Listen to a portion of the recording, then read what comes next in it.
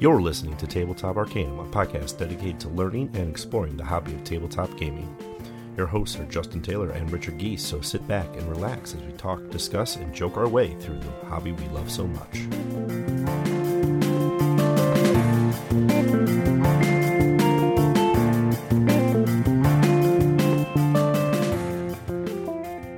Welcome to Tabletop Arcanum. This is Justin, and I'm bringing you a complete review of Cartographers. This is going to be a comparison episode, and at the end, I will rank order of what I suggest you pick up in the Cartographers line. Now, we are going to look at each map pack individually, as well as the differences between Cartographers and Cartographers Heroes, and even touch a little bit on what the Cartographers Heroes Collector's Edition does. All that said, if you haven't heard our take on Cartographers core game, definitely give that episode a listen, as the core mechanics are relatively the same throughout most of these modules, and I'm going to be more highlighting the differences in this complete review of the expansions. So let's dive in. First, impressions of Cartographers Collector's Edition box for Heroes was this beautiful box. Does bulk up a flip and write game quite a bit. However, they were nice enough to future-proof quite a bit in there. So if you do pick up the Collector's Edition, it does have Cartographers Heroes, the first 3 map packs, a mini map pack expansion, as well as the colored pencils that Thunderworks Games makes. And the tray will hold all 6 map packs and core Cartographers all in it at once. Now it is a full box, and if there is a 7th or beyond map pack, we're going to need another solution for those. But as currently released, this does hold everything, all the pads, all the pencils, all of the rules, all of the cards, you name it. And even depending on what thickness sleeves you use, you might be able to even squeeze sleeve cards in those trays as well. I tend not to on this one because there's less shuffling between all of the events. Also, the more you play, the more room you're going to have as those score pads are going to thin down. So let's first look at what Cartographers Heroes does a little bit differently from the core game. One major thing that it does is it gives you another set of season cards, as well as an alternate set of exploration cards. And you can use either one. You don't want to mix and match, but you can use one set versus the other. The Cartographers Heroes does not include the ruins, but you can include them in either set of exploration cards. Likewise, there's new scoring cards, so right out the gate you are expanding the number of scoring options you have, which then expands the replayability of this game. One notable feature that Heroes does include a little bit differently than the core game is the Heroes cards. Just in the name, one piece about this is they help you figure out how to manage those monster cards a little bit better. They can kill monsters, but then they also prevent monsters from showing up in spaces in the future, which can be very powerful abilities. And various heroes will have various attack patterns, so you're drawing different patterns on your map for those. Overall, between Cartographers and Cartographer Heroes, I would say Heroes has a little bit of an edge. It has a little bit more flavor into it. There's nothing wrong with the original Cartographers. I, in fact, like some of the original scoring cards. My personal set is blended between those two. Now, moving on to the meat, the 6 different maps that change up what you are drawing and adding a little bit of rules into each one. The nice thing is most of them are self-contained, so you don't necessarily need to worry about overloading your gameplay experience with 7 new rule sets when you add Heroes and the 6 map packs together.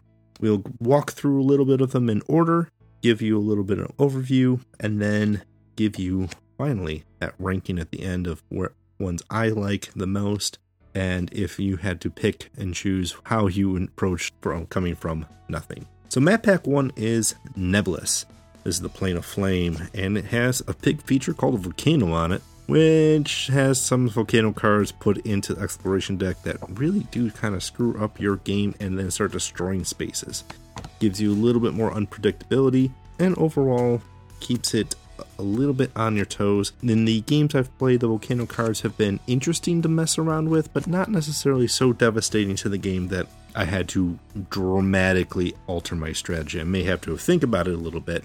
Overall, it does twist up the play a little bit with those volcano cards. Next up is the Ethereal, the Plane of Knowledge. This is Map Pack 2. This one actually has 6 unique islands that are much smaller maps to draw on, a unique scoring card, which is replacing your standard pattern card in the game. Nice thing about that one is by replacing that pattern card, it does tie very strongly into the scoring of how the Ethereal map works. The interesting thing that this map offers is the need to connect the different islands, and you have to get coins to do so. So it does make you make a couple more interesting gameplay choices along the way, as well as you have to be a little bit more creative with your shapes and those exploration cards. Third map pack, and the last one that would be included in the Heroes Collector's Edition, is the Undercity, or the Depths of Sabak. Now, again, this offers another unique placement, just like the Plane of Knowledge, and there's an above and below section on your board, and you need to connect through the gate at all times, so you're chaining your cards a little bit more. And likewise, it does have a unique pattern setup scoring cards that you would use as opposed to the standard ones. What I did find was first side of the map was a little interesting, but the back side, or the second side of the map, where you get to choose where to draw the gate, gives players a little bit more flexibility, a little more fun to go around in that one. Now, first of the newer map packs, Map Pack 4, it's Frozen Expanse, the Realm of Frost Giants. This one offers a couple new ambush cards that would be used during this, but you can use them in other cards. Likewise, there is an additional hero. Both the ambush cards and hero would be used in this, and the 2 extra ambush and the 3 extra heroes would be randomized out of your collection. Now, the other big piece that the Frozen Expanse offers is there's a Frozen Lake, which acts like a oversized mountain, if you will. If you surround it, you get a bunch of extra coins. And they also include scouted spaces, which are little faded terrains already on there. They can only be filled with that particular terrain type. At the end of summer and winter scoring, if you filled those unique scouted spaces, they get you some extra points too. It gives you a couple more goals as you work through the game, changing up your approach to it. Map Pack 5, Kethra's Step, Red Tooth, and Gold Belly. Now this one has 2 beacons that if you surround them like a mountain, activate the beacon, and there is a 5th scoring card that typically gives you a penalty unless you cover up around those Red Tooth and Gold Belly areas. And there's a bit of a range, typically about 2 spaces away on both of them, depending on which side of the map you're on. And what it really does is it gives you this extra opportunity that if you do like those beacons, there is some extra points definitely available, and may not be able to get you those points right away, but gives you a lot more to work with when you're talking about scoring. Lastly, Map Pack 6. This one is coming out soon individually, but is part of a bundle currently from Thunderworks Games, just like Map Pack 5. And this is Hornhelm, the Wasteland Market. Comes with an extra thick scoring pad because there's some merchant cards. So what you do is between each season, you have a merchant that opens up and a secondary sheet that has a 3x3 grid, and you're able to buy some additional powers and abilities with that. All of them will give you additional rules that if you fill in, you can fill in a journal track, and that will get you extra points at the end. It gives you a lot more uses for your coins that you've earned throughout the game that you'll spend and then maybe not score in the future. However, the map itself stays pretty standard to the core game. There's canyons, there's mountains, there's ruins, but unlike most of the other maps, it doesn't actually add any additional features other than those market cards and abilities that come in as an extra scoring opportunity for yourself. So 6 map packs, 2 core games.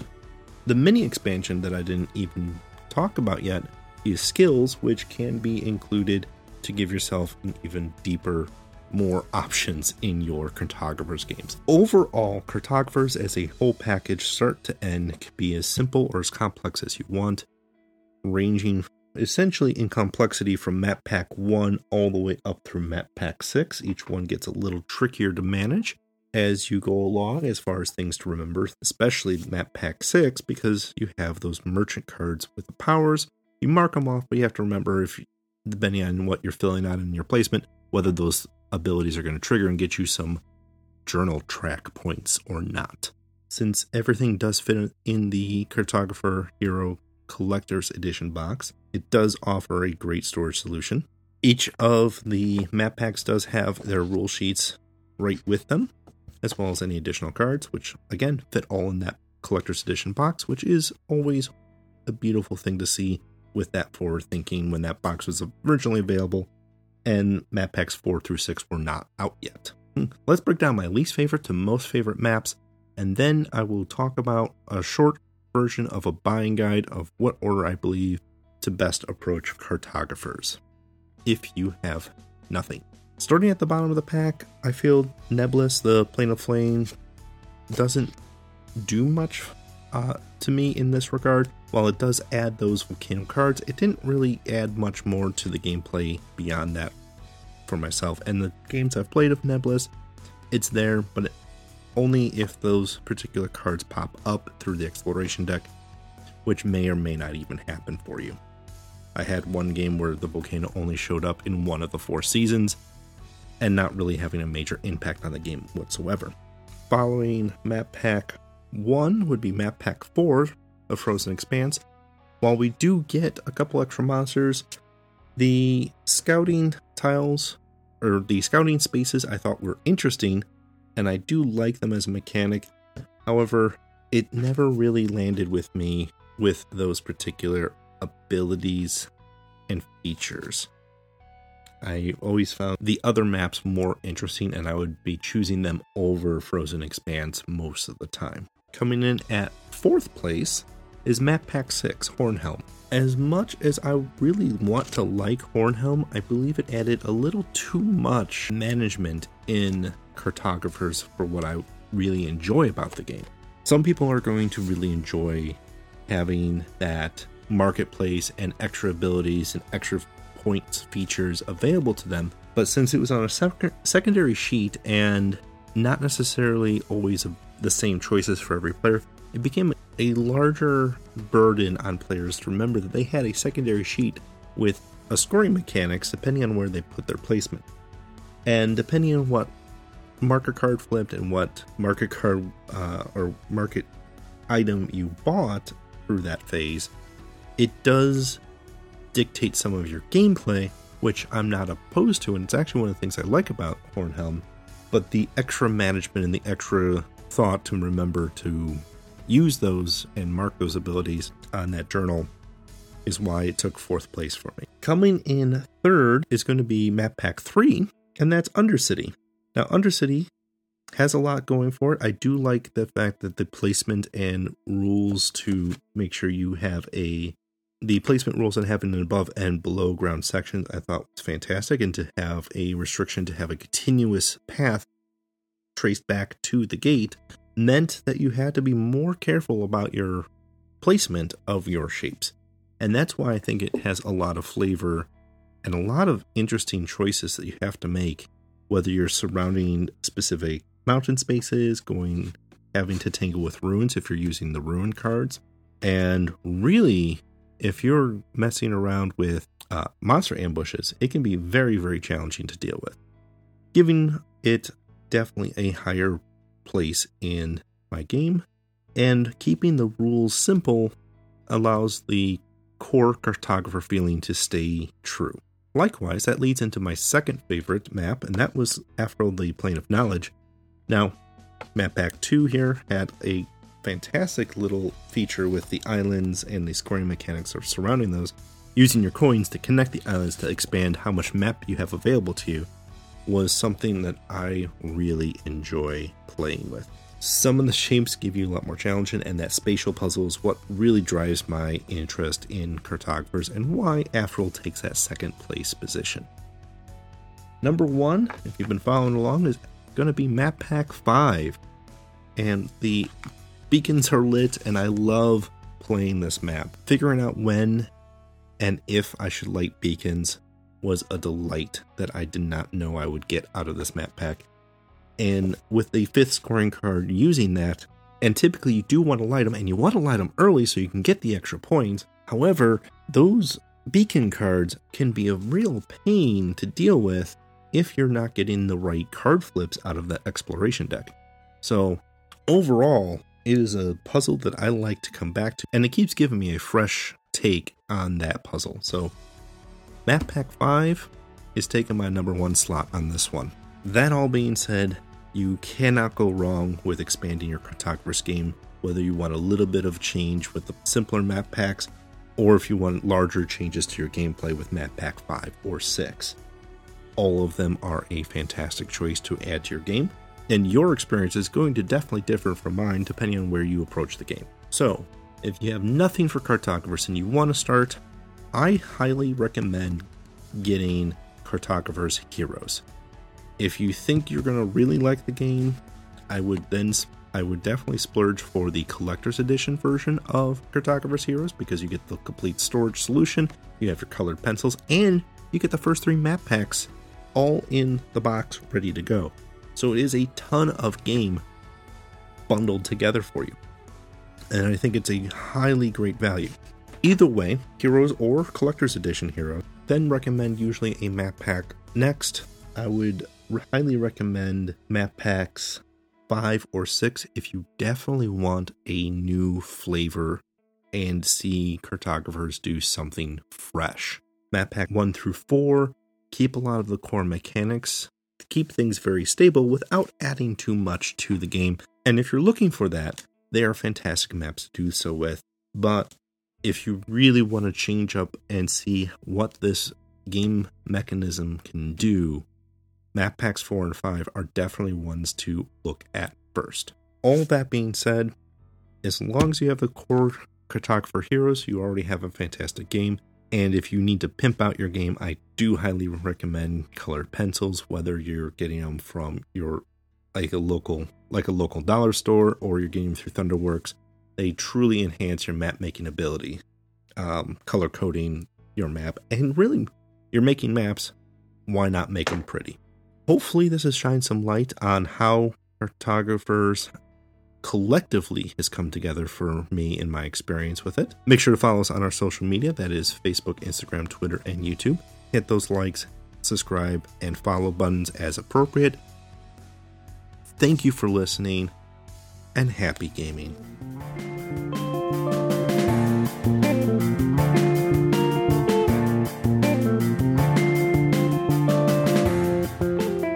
You've been listening to Tabletop Arcanum, produced by Justin Taylor. This episode is hosted by Justin Taylor. Mixing and editing by Richard Geese. Original theme by Paul Moore and Isaac Gilbert. Check the description for this episode's featured background music. You can follow us on most social media platforms. Be sure to like, subscribe, and follow, and leave us a review if you would. As always, thanks for listening.